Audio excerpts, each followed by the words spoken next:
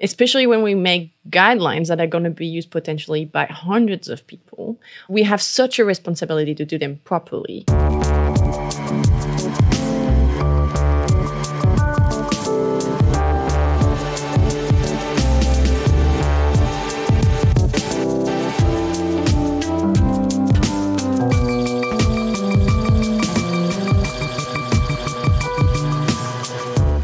Hi everyone, welcome to a new episode of Data Stories. My name is Moritz Stefana and I'm an independent designer of data visualizations. In fact, I work as a self-employed truth and beauty operator out of my office here in the countryside in the north of Germany. And usually I record this podcast together with Enrico Bertini, who is a professor at Northeastern University in Boston. But today I'm solo, but luckily I'm joined by two guests today, which you will hear about in a minute. Just in terms of introductions, on this podcast, we talk about data visualization, data analysis, and generally the role data plays in our lives. And the topic today is data design themes, design systems, style guides, guidelines, design languages. You can already see there's a whole cosmos of new formats emerging here in this space that we want to explore together today. And yeah, hopefully you'll learn something new. And it's an exciting new emerging field. And I hope we can shed a bit of light on these mysterious terms. Before we dive right in, just a quick note, our podcast is listener supported. We don't have any ads. So if you enjoy the show, you might consider supporting us. You can do this with recurring payments on patreon.com/datastories. So then there's a little donation you do every time we publish an episode. Or you could also send us one-time donations on paypal.me/datastories. And it's always much appreciated. Also small amounts. It just keeps us going. And we also have a bit of cost. So any contribution you can make is super appreciated. If you don't have or don't want to do monetary support, you can also just support us on social media or give us a good rating. Anything helps. And if not, it's also fine. Just keep listening. Anyways, let's get started. Let's dive right in. And now I can reveal our guests. Our guests today are Gabrielle and Alan. Hi. Hi, Moritz. Hello. Thanks for joining me. Quick introduction. So, Gabrielle, can you tell us a bit about yourself? Yeah. Hi, I'm Gabrielle Mérite. I'm French. I'm an independent information designer. So I help ethically driven organization uncover important truth and share stories with intention backed by data. And I'm also currently, for another month, the senior database designer at Pentagram in the team of Georgia Alubi. Which we also had on the show a few times and who's, of course, well known. And yeah, it's exciting to see you two work together. Yeah, the incredible Georgia. Alan, how about you?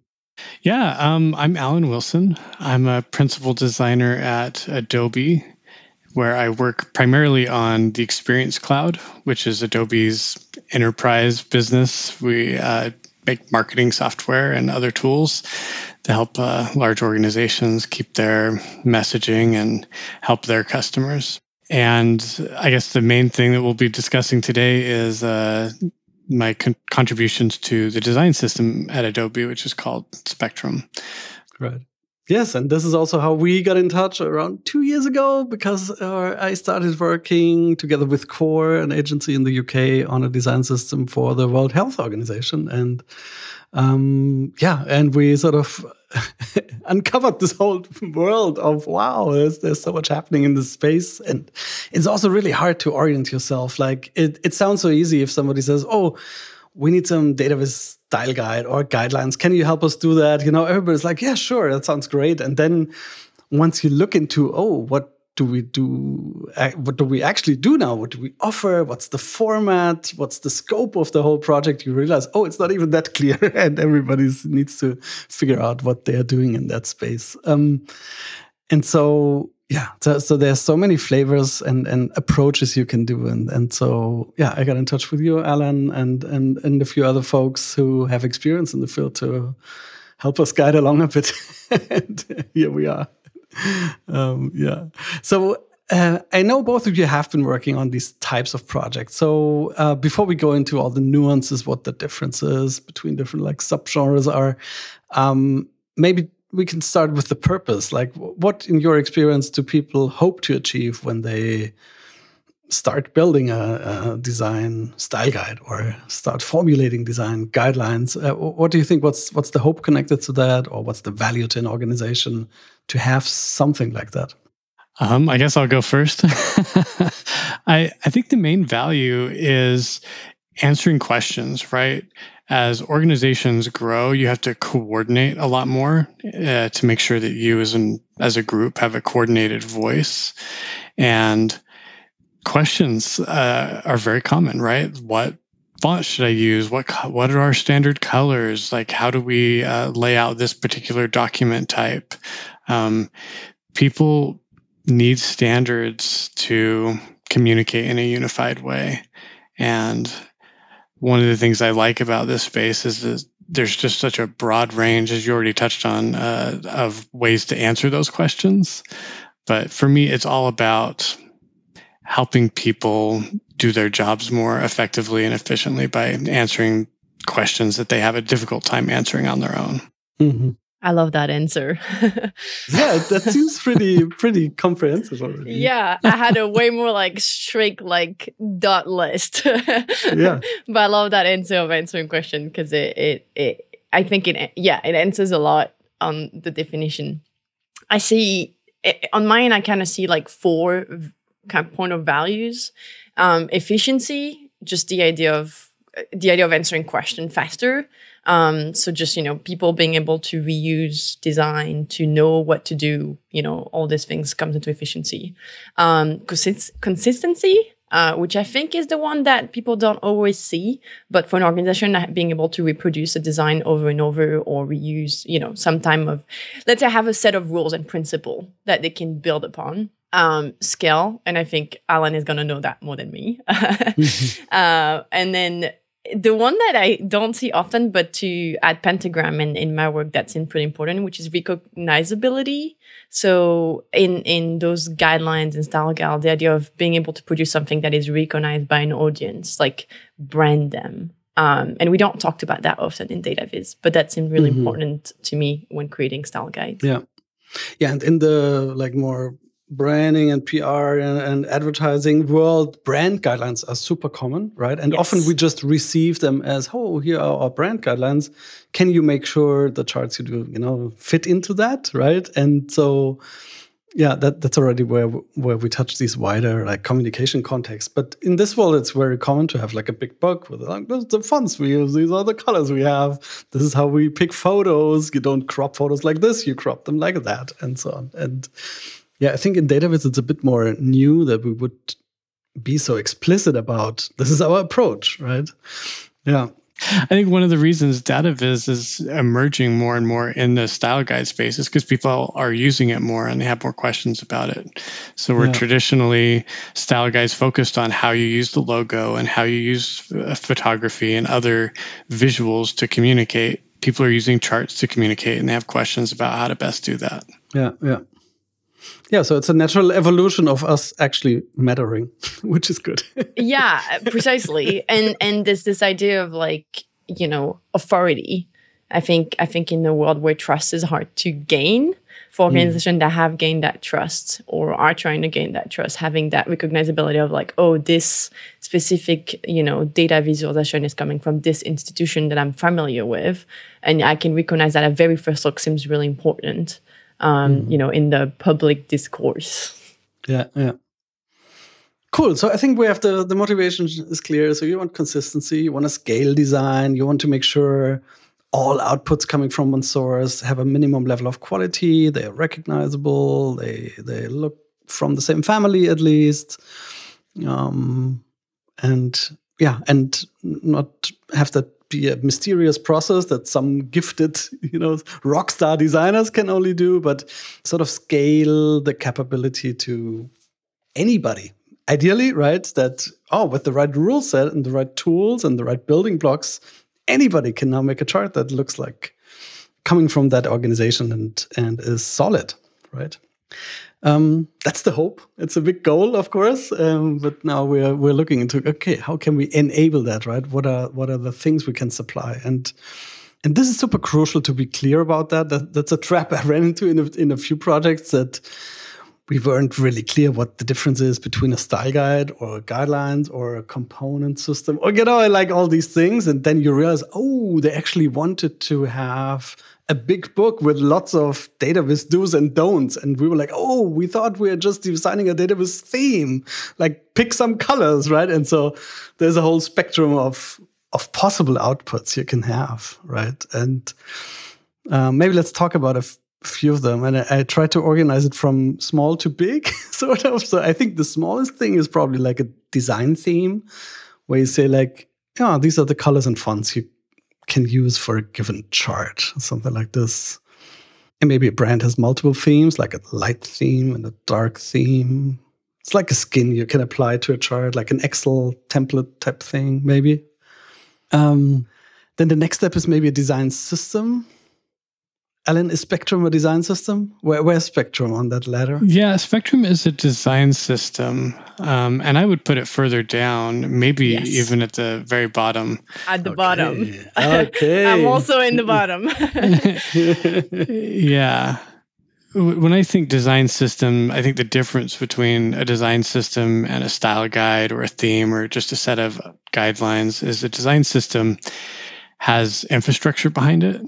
Mm-hmm. So that when you make a change, those changes roll out into all the places that they need to. Maybe there's also software components that automatically implement that stuff and so on. Yeah. And it provides resources for all parties that are involved. So the designers get the design assets they need. The engineers have the engineering components that they're going to use. Mm-hmm. And anyone else in the organization has the guidelines and materials, templates, things they need to do their work. Mm-hmm. And so, okay, cool. So we have design themes, automated in a design system and super well documented. So then how about guidelines and style guides? How does that fit in? I don't know how Alan feels about it. To me, so I work hard on that one. I was like, is there a difference between guidelines and style guides? And I think we use it pretty freely in the design world. We use it, at least in the, brand side of things, we use it kind of like whatever. We can exchange them. However, I could see a difference where for me, like one guideline could be like do and don'ts versus a style guide is kind of putting all those guidelines together. So to me, style guide is a collection of rules. It tells you what you're allowed to do and not to do given a context. And I guess I'm going to go one step further, but to me, the style guide, if you think about if you remove style and you just keep guide, then you can also include elements of voice, again, to that branding element. So not just doing don'ts on design, tonality, on color choices, but yes, on tonality, on content, on way more than just the look and feel. And, the practicality of design elements. So that's how I see the difference in guideline and style guide. But in the design world, we definitely use them almost as exchangeable. And that part cannot be automated or implemented well in software, right? Like, how do you automate tonality? Can you? I don't know. But at least, let's say, a style guide or design guidelines are usually targeted at people making charts, right? Is that fair to say? I mean, I think all of these are targeted at people making charts, but to Gabriel's point, some focus more on the aesthetic part of the problems and the aesthetic questions, and others focus on the technical questions and implementations and things, and systemize things a bit more. Mm-hmm. Yes. Mm-hmm. Yeah, so you can see already it's this muddy, like, mess of people, machines, data, audiences. It's that exciting space. And then really think about, okay, how can we abstract principles there and recurring rules and not just solve problems once, but more or less for once and all, which is of course the hard part. It's funny because it reminds me of what Alan was saying about the design system. So at least just like Alan, I place it at the end. To me, it's what encompasses everything, including style guide, but also design theme, design language, like the actual components and little design element, like templates that you may have created. And I would call it a a repository of institutional knowledge that solves problems that keeps happening. Like that's how I would define it probably, without even putting like what it is inside. It's just a big repository, and it can be flexible depending on your institution. Yeah. Right. Yeah. I think another thing worth calling out is that sometimes data visualization is its own thing. There is a data viz style guide, and it lives up separate from the brand guide and the user interface guidelines and other resources. But more and more, we're seeing all three of those things and other things as well come to like content guidelines and voice and tone and things coming together in a single place. So that they coordinate with one another too, because they all intersect in, important ways that we need to account for. Yeah. So there's a lot of like overlaps with adjacent, maybe other design systems, like the branding or the UI design, and we need to see how we fit in with all of that.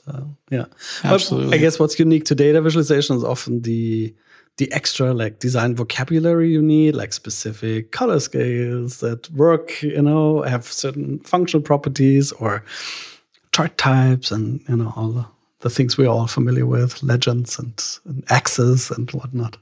Yeah.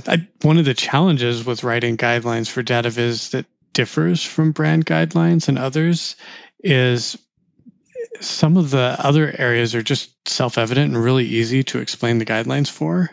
And data visualization has its own language and its own set of things. It intersects with data literacy and some specific domain expertise that you might need to be effective. And often I find myself in writing the guidelines, I'm like, man, I need them also to read these books, or I find myself wanting to teach data visualization as a discipline, and then I can give them guidelines on how to best use visualization. And if you don't have that foundation, sometimes the guidelines come up a bit short because they have to be so basic. Yeah. Yeah, same problem here. Yeah, and maybe that's the first real learning I think we all share probably, is like you really need to define really well what the purpose of the whole thing and what your audience is. Like, is it skilled information designers that use it, or should it be implemented in an automated system, or should it be for total novices, like a foolproof system? Because that will shape everything in terms of what do we even supply people with and in which form, right? And I think if you skip that step, it's going to fall on your feet really soon. That's my experience, at least. Yeah. But maybe to make this a bit more concrete, maybe we can talk about some of the projects you've been working on in that space. Maybe that gives people also a bit of an idea of, okay, well, what are the different challenges and the different types of flavors that exist. So, Alan, do you want to talk a bit about Adobe Spectrum? Sure. So Adobe Spectrum is our design system. If you want to take a look at it, you can find it at spectrum.adobe.com. And yeah, the first thing I want to point out is that like it's a whole team. There's a lot of people involved. And so I am a small piece of that whole ecosystem that builds and maintains that.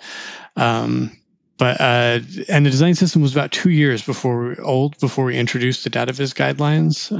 We really struggled to articulate and structure the guidelines in a way that would make sense and be relevant to our users.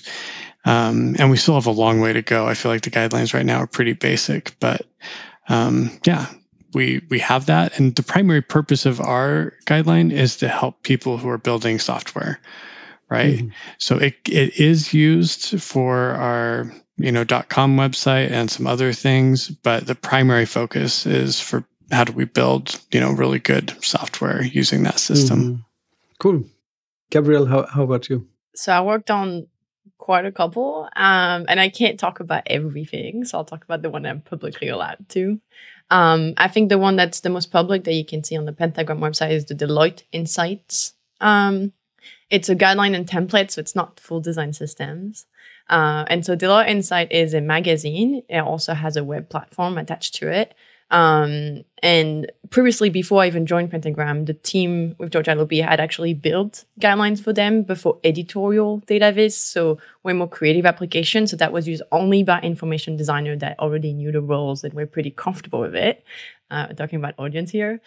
And the issue that came back when they came back was that we cannot give those guidelines pretty much to our normal designers. So the team actually used a lot of external designers that are around the world with different backgrounds from different countries, and they produce like hundreds of data viz per month and they're quite fast. So fast turnaround. Little supervision. So we were in contact with more of the creative direction, marketing, data viz team within the organization, not so much the designers. So we had to create, templates and guidelines, knowing that we have no contact with the final designer that's going to use them.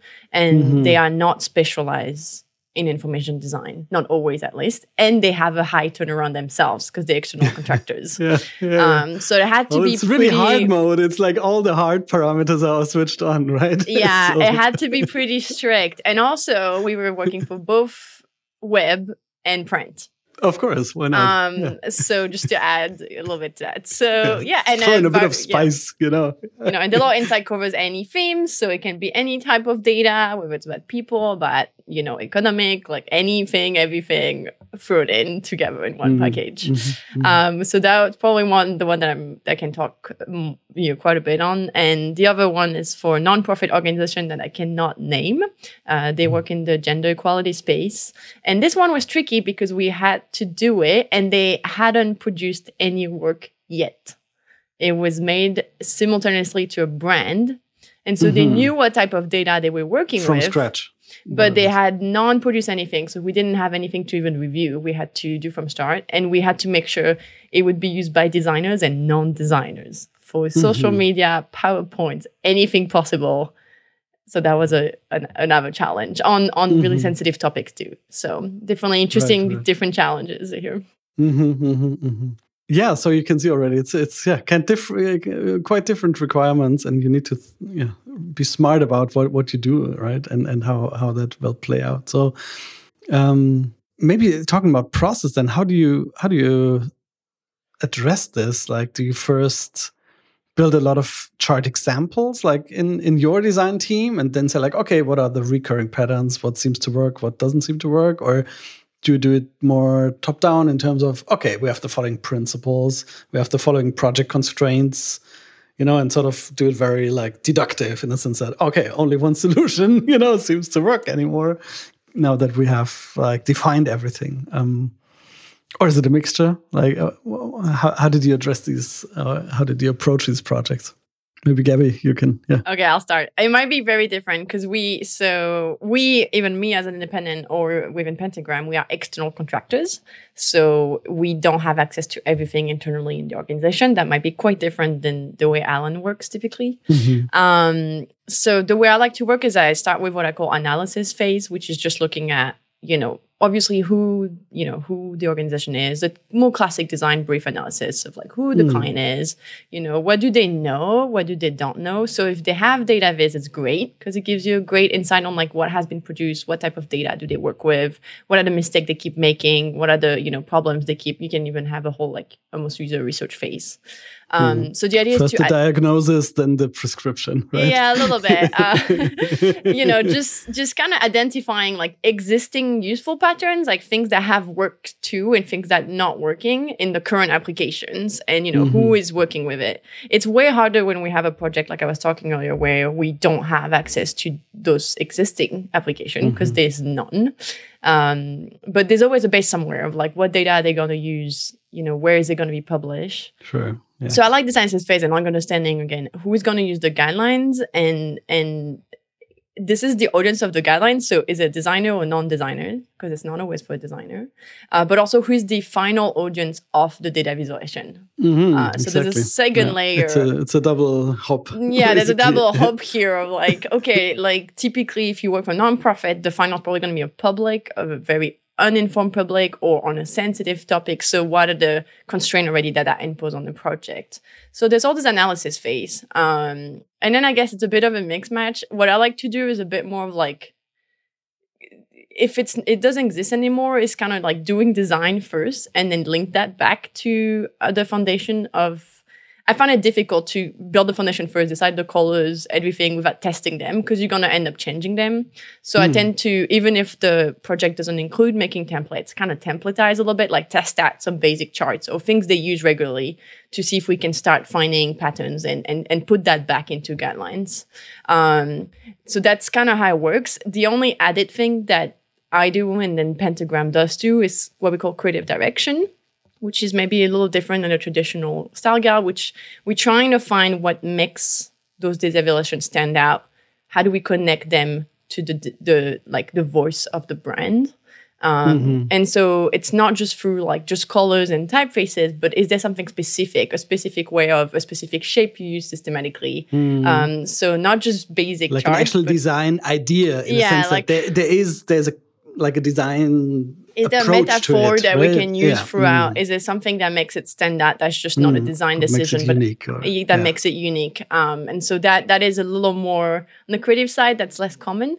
And that it's even harder to explain in style guides. But it's part of that thinking. And then usually you test that on basic chart and then you test that on editorialized charts, because our client usually needs editorial charts and not the most basic, the most traditional charts, just to check if it works in conjunction with other organizational systems. Like, does it work in a magazine spread? Does it work in social media format? And then we systemize that and we put that all together in extended guidelines. Yeah, but there's an interesting tension because, of course, you and Georgia, of course, are typically known and booked for a super creative, unique, one-of-a-kind work, right? And now the expectation is you do that, but also sort of make it repeatable, right? And so I think there's an interesting tension there.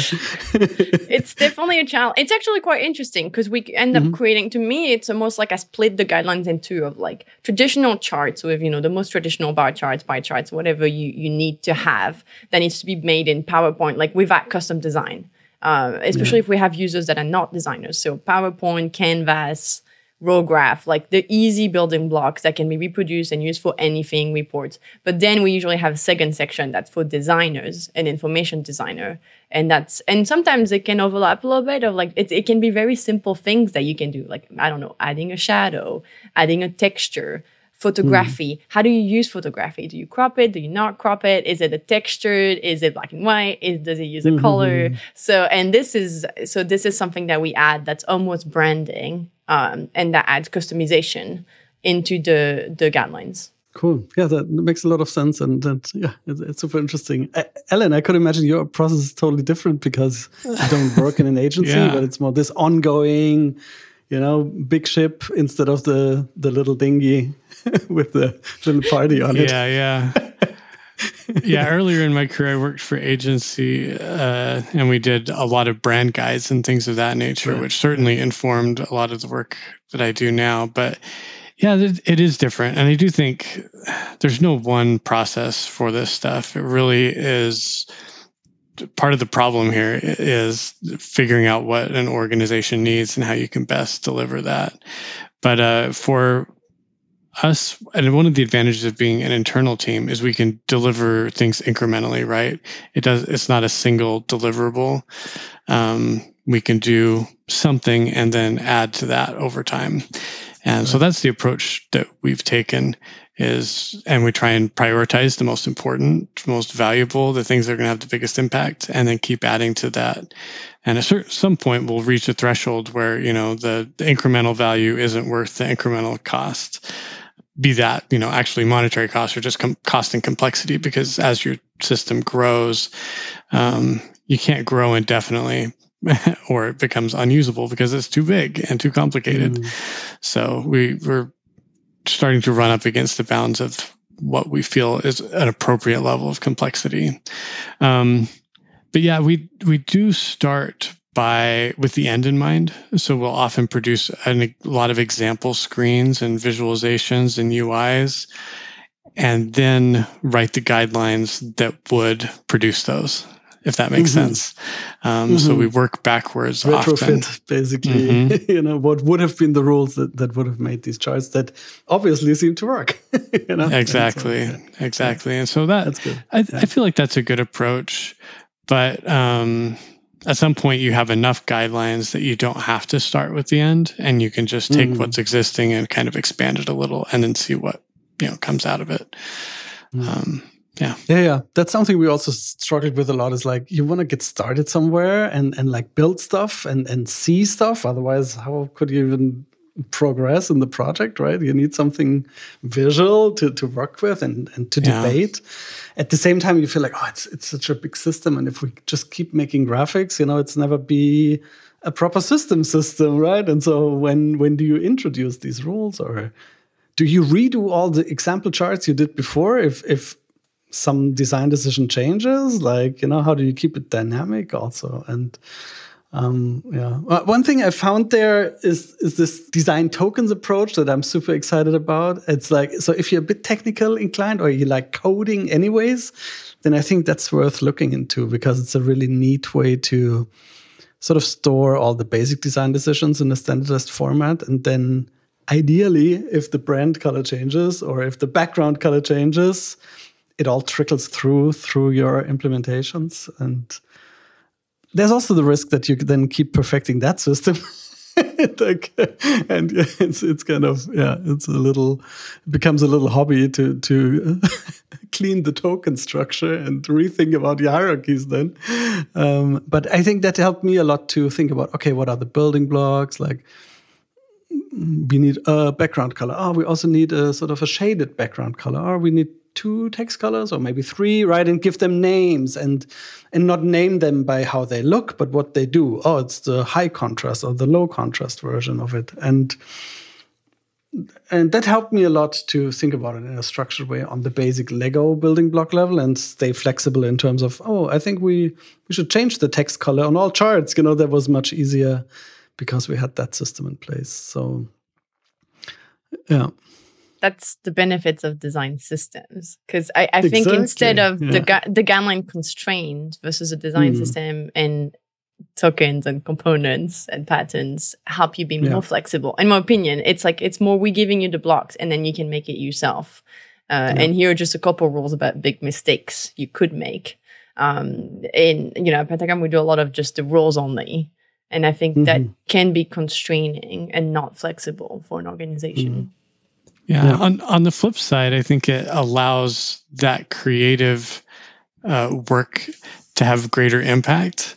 So if you have to design every chart by hand, you spend a lot of time designing the same thing again and again and again and again. But if you have a system and you're designing the system and playing with the tokens, the output is scales up really quickly. It's nearly infinite, right? You have so many different outputs that can be automated.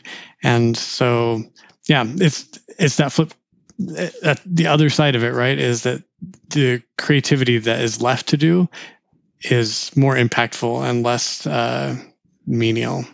Yeah, I love that, because I think sometimes what you hear is, well, we don't need one because we want to do creative things, but it's the opposite. If you remove the small choices of picking the right font sizes, picking the right font away, then you can spend more time actually looking for creative solution, but you have some blocks that are predefined that makes it way faster and repeatable, obviously. So I tend to agree. I think it actually opens up more flexibility, if anything. Yeah, but it's an ongoing thing, and and I think that another big challenge is, like, I think the initial version is easy to build, but the question is what happens afterwards, right? Like, how do you make it grow? How does it evolve over time? And how do you not have it end up like the German administration that has lots of really good rules that in isolation make a lot of sense, but it's a bit too many of them overall. And so how do you manage complexity when things grow, right? Or are even out of your hands at some point? Like, what's the life cycle of the whole thing?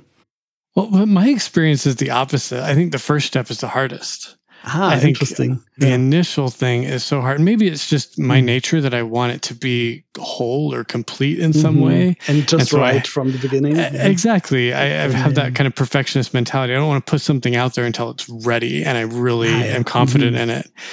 But my experience is that part is the difficult part. But once you do have something out there, then delivering incremental value is a lot easier because you have a good feedback loop, right? Mm-hmm. You know what people are using, you know what they like, you're hearing feedback. I mean, designers have feedback, right? They'll tell you what is and isn't working for them, and you can spend time with them to get into the why. And then for me, the rest of the process is more natural. It's a lot more service oriented, where you're like, oh, okay, well, this isn't working, so let's focus on fixing it, or this doesn't exist yet, so let's create that thing. And it's really just how many people need that, and that can be a little more harder to determine, but you're just trying to measure impact. Well, like Gabby and I, we are brought in as external consultants. You're in-house. What do you think? Like, what can the roles of external consultants be versus in-house folks?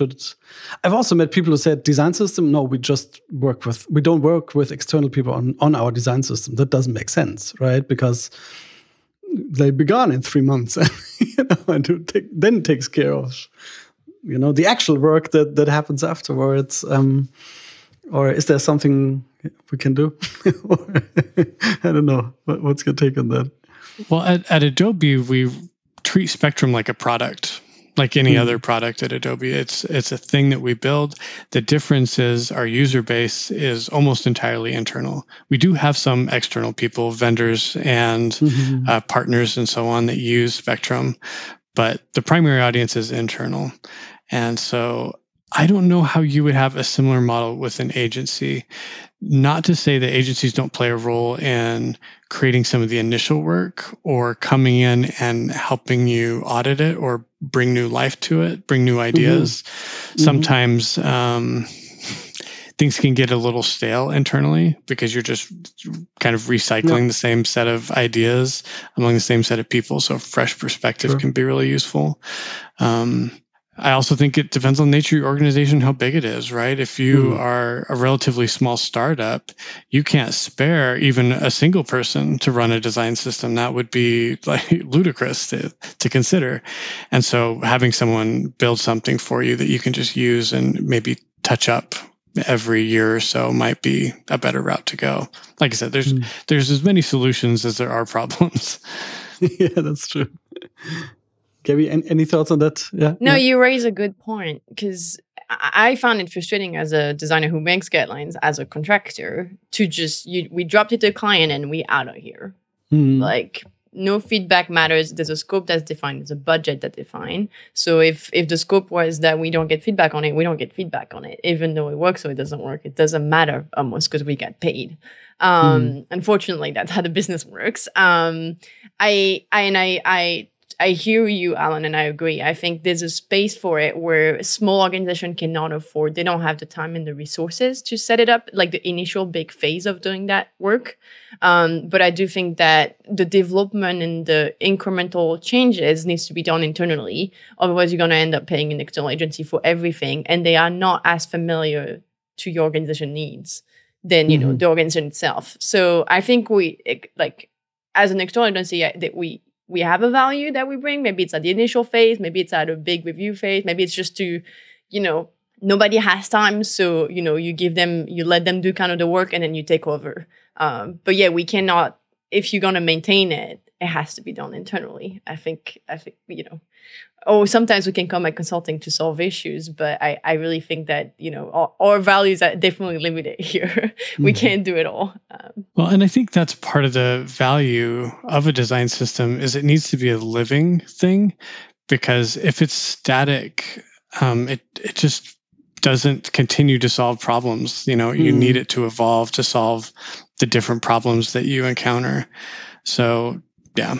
Yeah, and I've been thinking a lot about that too. Like, how do we actually make sure people use the things that we design and keep using it? And they say like software is either maintained or abandoned, and I feel like the same might happen with design systems if you don't like have somebody internally always pushing for this the system we use. It's cool. This is how you use it, right? And so you need also these advocates and people who do onboarding with new folks to keep it going and so on. And yeah, and somehow you need to think about that whole social process around it as well, right?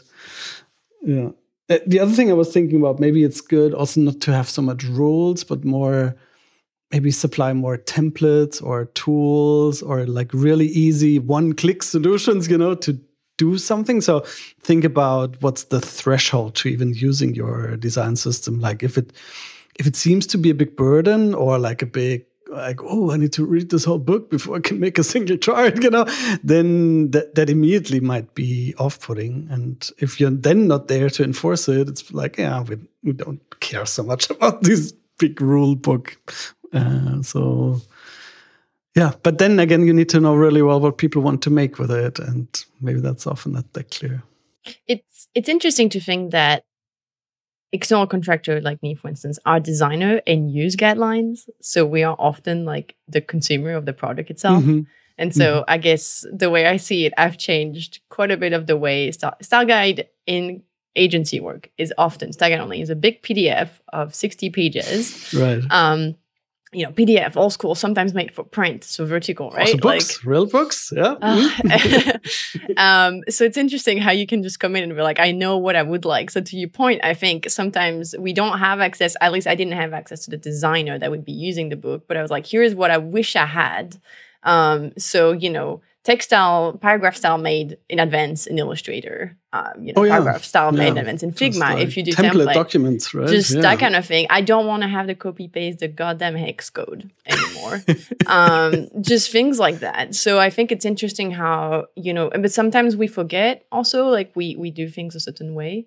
So it's interesting how like sometimes having somebody new coming in can help with that or can look at it being like, I'm not sure this is working for me. Because I've also found places where they're like, well, we do use the brand guidelines. We don't really know what we need. So there's a balance in everything of like asking the audience, having your own input and being flexible enough to change how we do things every time. For a new client, for instance, I change every time, everything, including the basic charts or, the decision charts. I'm like decided what charts you use when. It's different for every client, depending on the topic. So it's definitely interesting how the audience can force us to adapt it every time, even for just the initial brief. And then I can imagine internally how that changes. Mm-hmm. Yeah, I mean, I have a very similar experience. The very first foray I had into this was like a 60-page PDF, exactly as you described. And we printed it out, and actually everyone loved it because we didn't have anything like that before.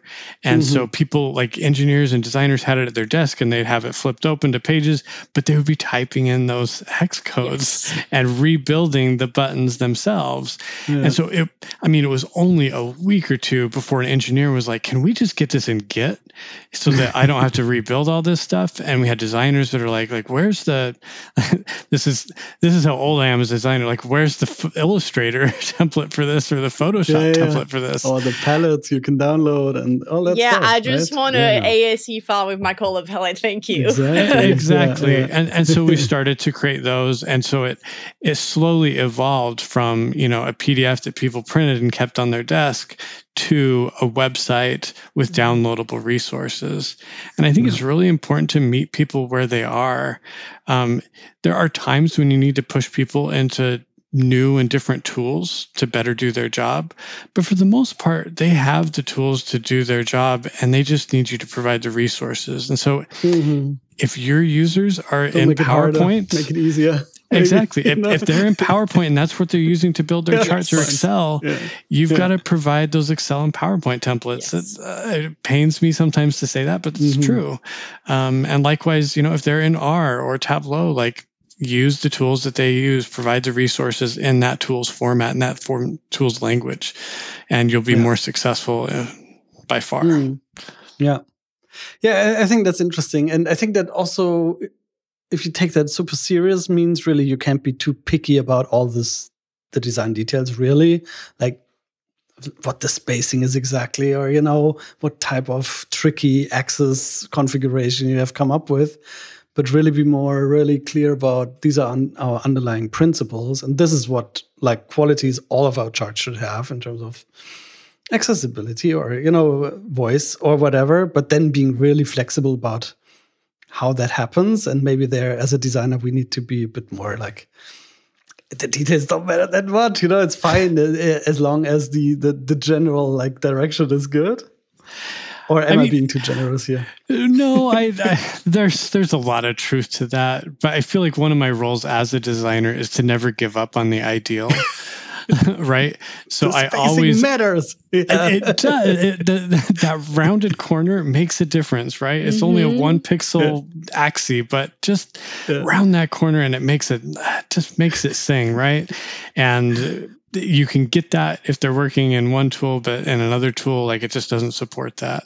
Yeah. So there's a reality to what you're saying, but I do think we need to advocate for the ideal and then compromise as needed. Yeah. I mean, you can have one gold standard implementation also. We say like, this is how it really should look like. That's how it's meant, but then maybe be flexible on, in a different context, it's fine if it doesn't hit all the I also found it design details. It's often that to me, the like pixel close, like those precise details are helpful sometimes for specifically non-designers or people who are like not, I think this, because we can't teach them design, we have to give them really precise rules so that they don't have the understanding of what, the right spacing in text hierarchy, and so we see it regularly when researchers make PowerPoint, right? No offense to researchers out here. We respect you. We used to be there. We know how it feels.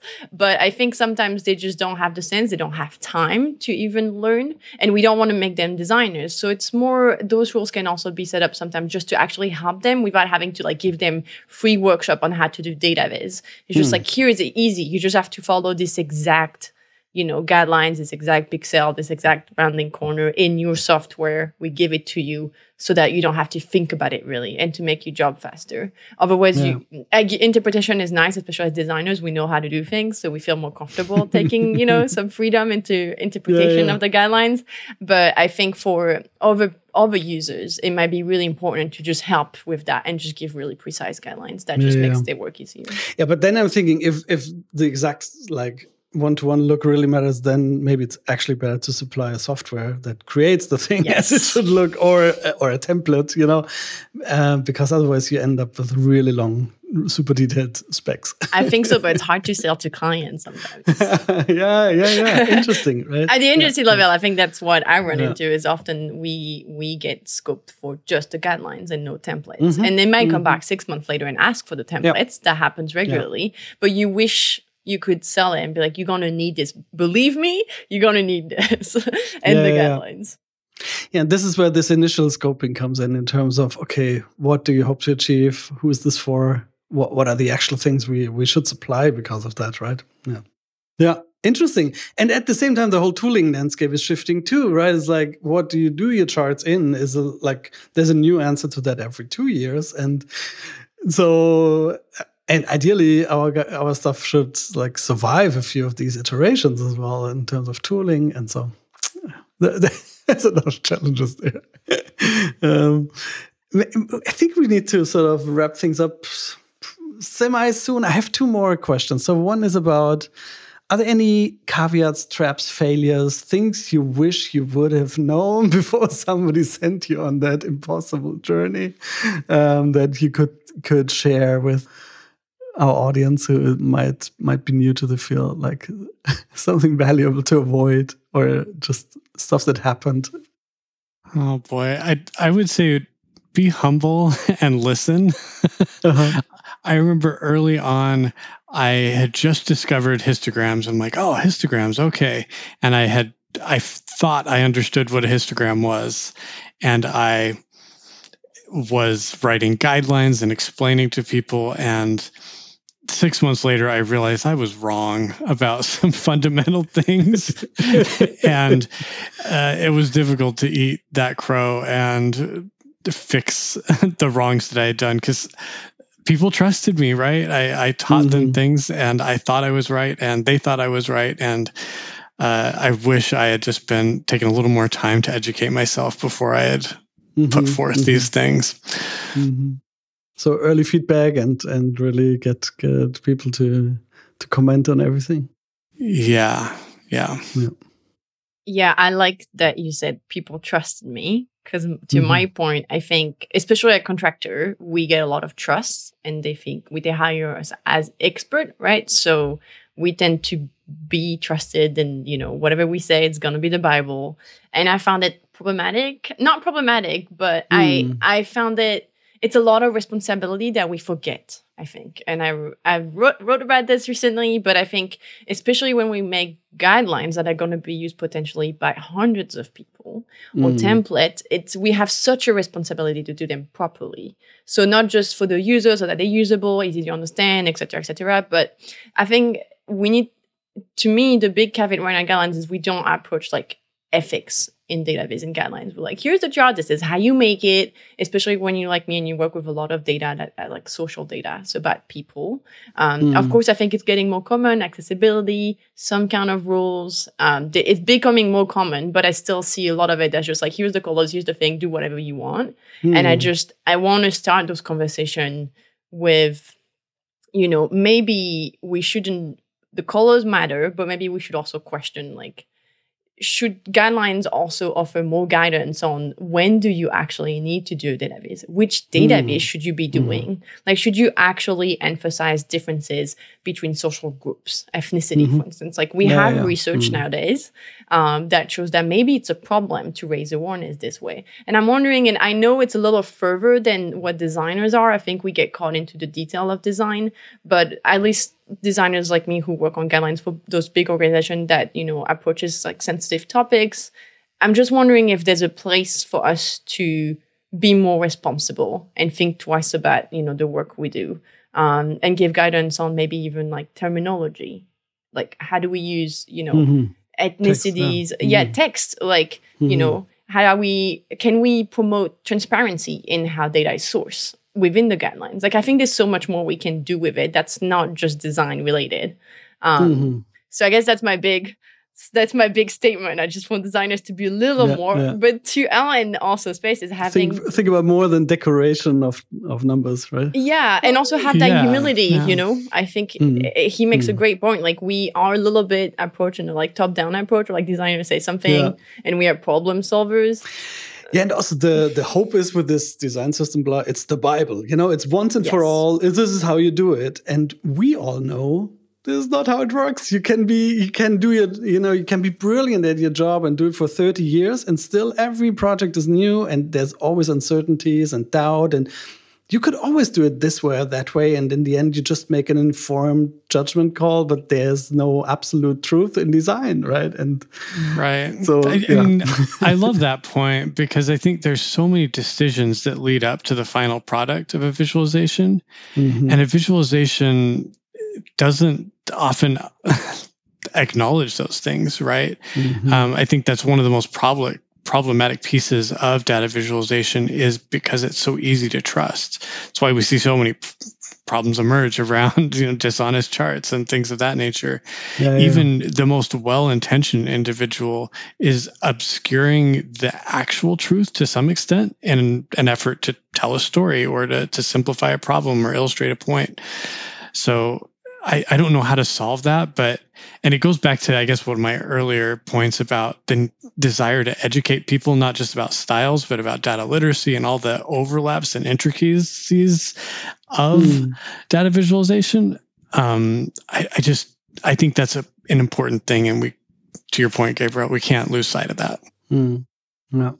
Yeah, I don't know how to do that in guidelines. So it's definitely an education, maybe, but it is about, I think we tend to focus, designer, we're taught for a long time that we are like solution maker, but we should focus on approaches, on like something that's flexible, agile, and that gives space to others to give their opinion and take decision, give them the best tool, including an educative tool, to make those decisions, rather than just get really strict guidance that might be also found false or harmful in 20 years. Because I think we see a lot of that nowadays.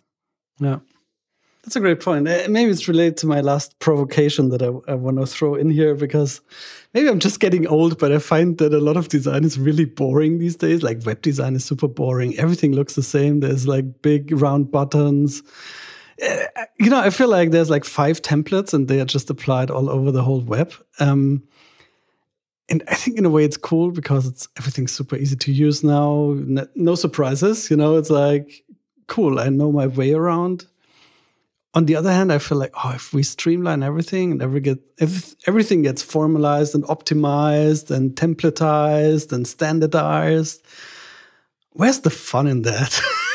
It's like, don't we like, sort of abstract away all the interesting, a bit uncomfortable, weird, edgy things if everything becomes formalized and standardized? And are we contributing to that with our design system work? That's something I've been thinking about. I have a thought on that. So it's an interesting question because you said, I know my way around, which I think most people do. And, the idea of like, we've standardized web design, for instance, is pretty standardized. I think there's a question of like, it's standardized for who? Because, we're even in this conversation, right? Like Westerners, Eurocentric and then Americans. And I think we need to ask this question of like, when we do that, when we automatize things, when we do this thing of standardizing, do we take into account enough people? Is it really, I think we all have like this thing of like, this is how design is done. Modernism with like, it needs to be clean and minimal and sans serif. Like, why? When you look at design from East Asia, like it might look very different. And to the eyes of American designer like me, I'd be like, it's messy. It doesn't respect text hierarchy. It's not Helvetica. No, Helvetica doesn't write like indie. Sorry, guys. So it's interesting how I wonder, I'm not against it. I actually found it like, to me, automating. But you question if it's actually true or if it's just a slice of reality, or is it for the right thing? When is it used? How is it used? For who is it used? Is I think those questions that, are like, I find challenging. Like I want to automate my workflow. I find it's so practical to have those technology, Figma components. Like it's so great. I just wonder if we automate, we tend to repeat a certain point of view in design that has been put by a certain type of population. And maybe it doesn't apply to everyone. It's not fit for every audience. Yeah. I agree with that. I think that I like that. I think my take on it is that sometimes it's an enabler, right? We've talked about that a little bit already. By systemizing design, it enables you to design a lot of things at once. And that's really cool. And I think that's really powerful. And typically, the kind of design you're enabling is, to your point, more, it's pretty expected and not terribly exciting, but it works and it's usable. But that's not to say you couldn't build a system that is just wild and crazy and super creative.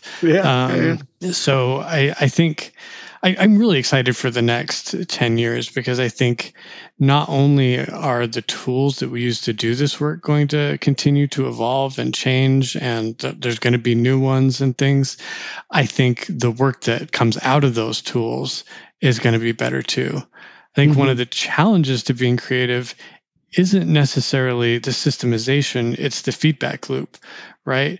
Right now, like I author my system over here and then I see the results over here, and it's very difficult to kind of connect all those dots. And I think software is going to get better and better at providing creative feedback loops for all types of design, not just the kind of traditional print and web design that we've done up until now, but the more system level design. Sure. If you think about AI tools, that can generate like hundreds of variations of something, and then you pick and curate and combine.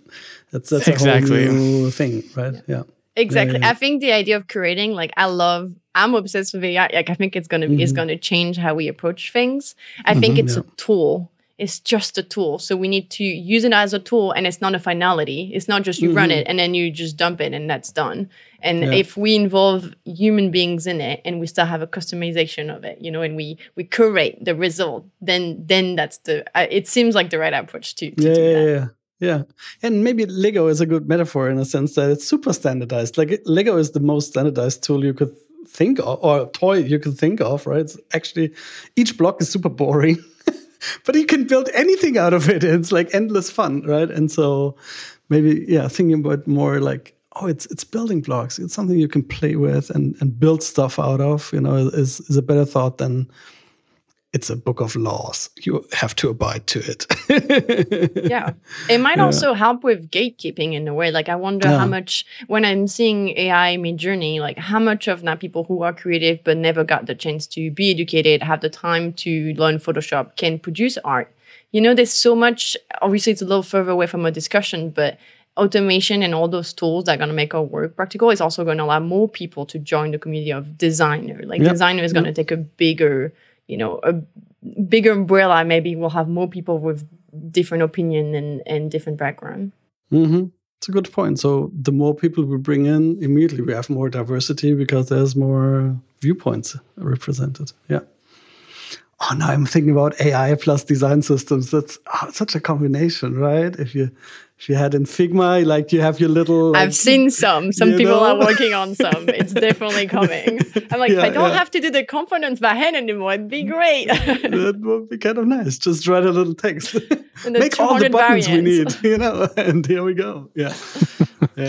No, but if you could also like teach, as you said, a design idea or like a principle or like a certain approach, and then just see 100 variations of that. I think that's exciting. Yeah.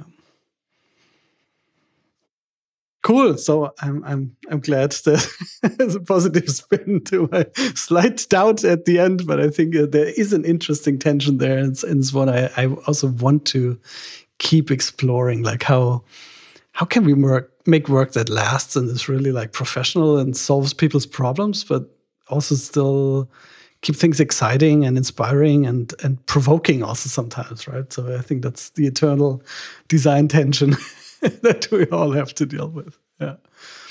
Wonderful. I think that was a great conversation. I hope we didn't confuse you all with our design system nerd talk. We'll put a few links in the show notes to the examples we discussed, a few resources, and maybe we can do a follow-up episode on AI plus design systems now that we're all excited about. In the meantime, thanks for joining me, and see you soon. Thank you, Moritz. Bye-bye. Hey folks, thanks for listening to Data Stories again. Before you leave, a few last notes. This show is crowdfunded, and you can support us on Patreon at patreon.com/datastories, where we publish monthly previews of upcoming episodes for our supporters.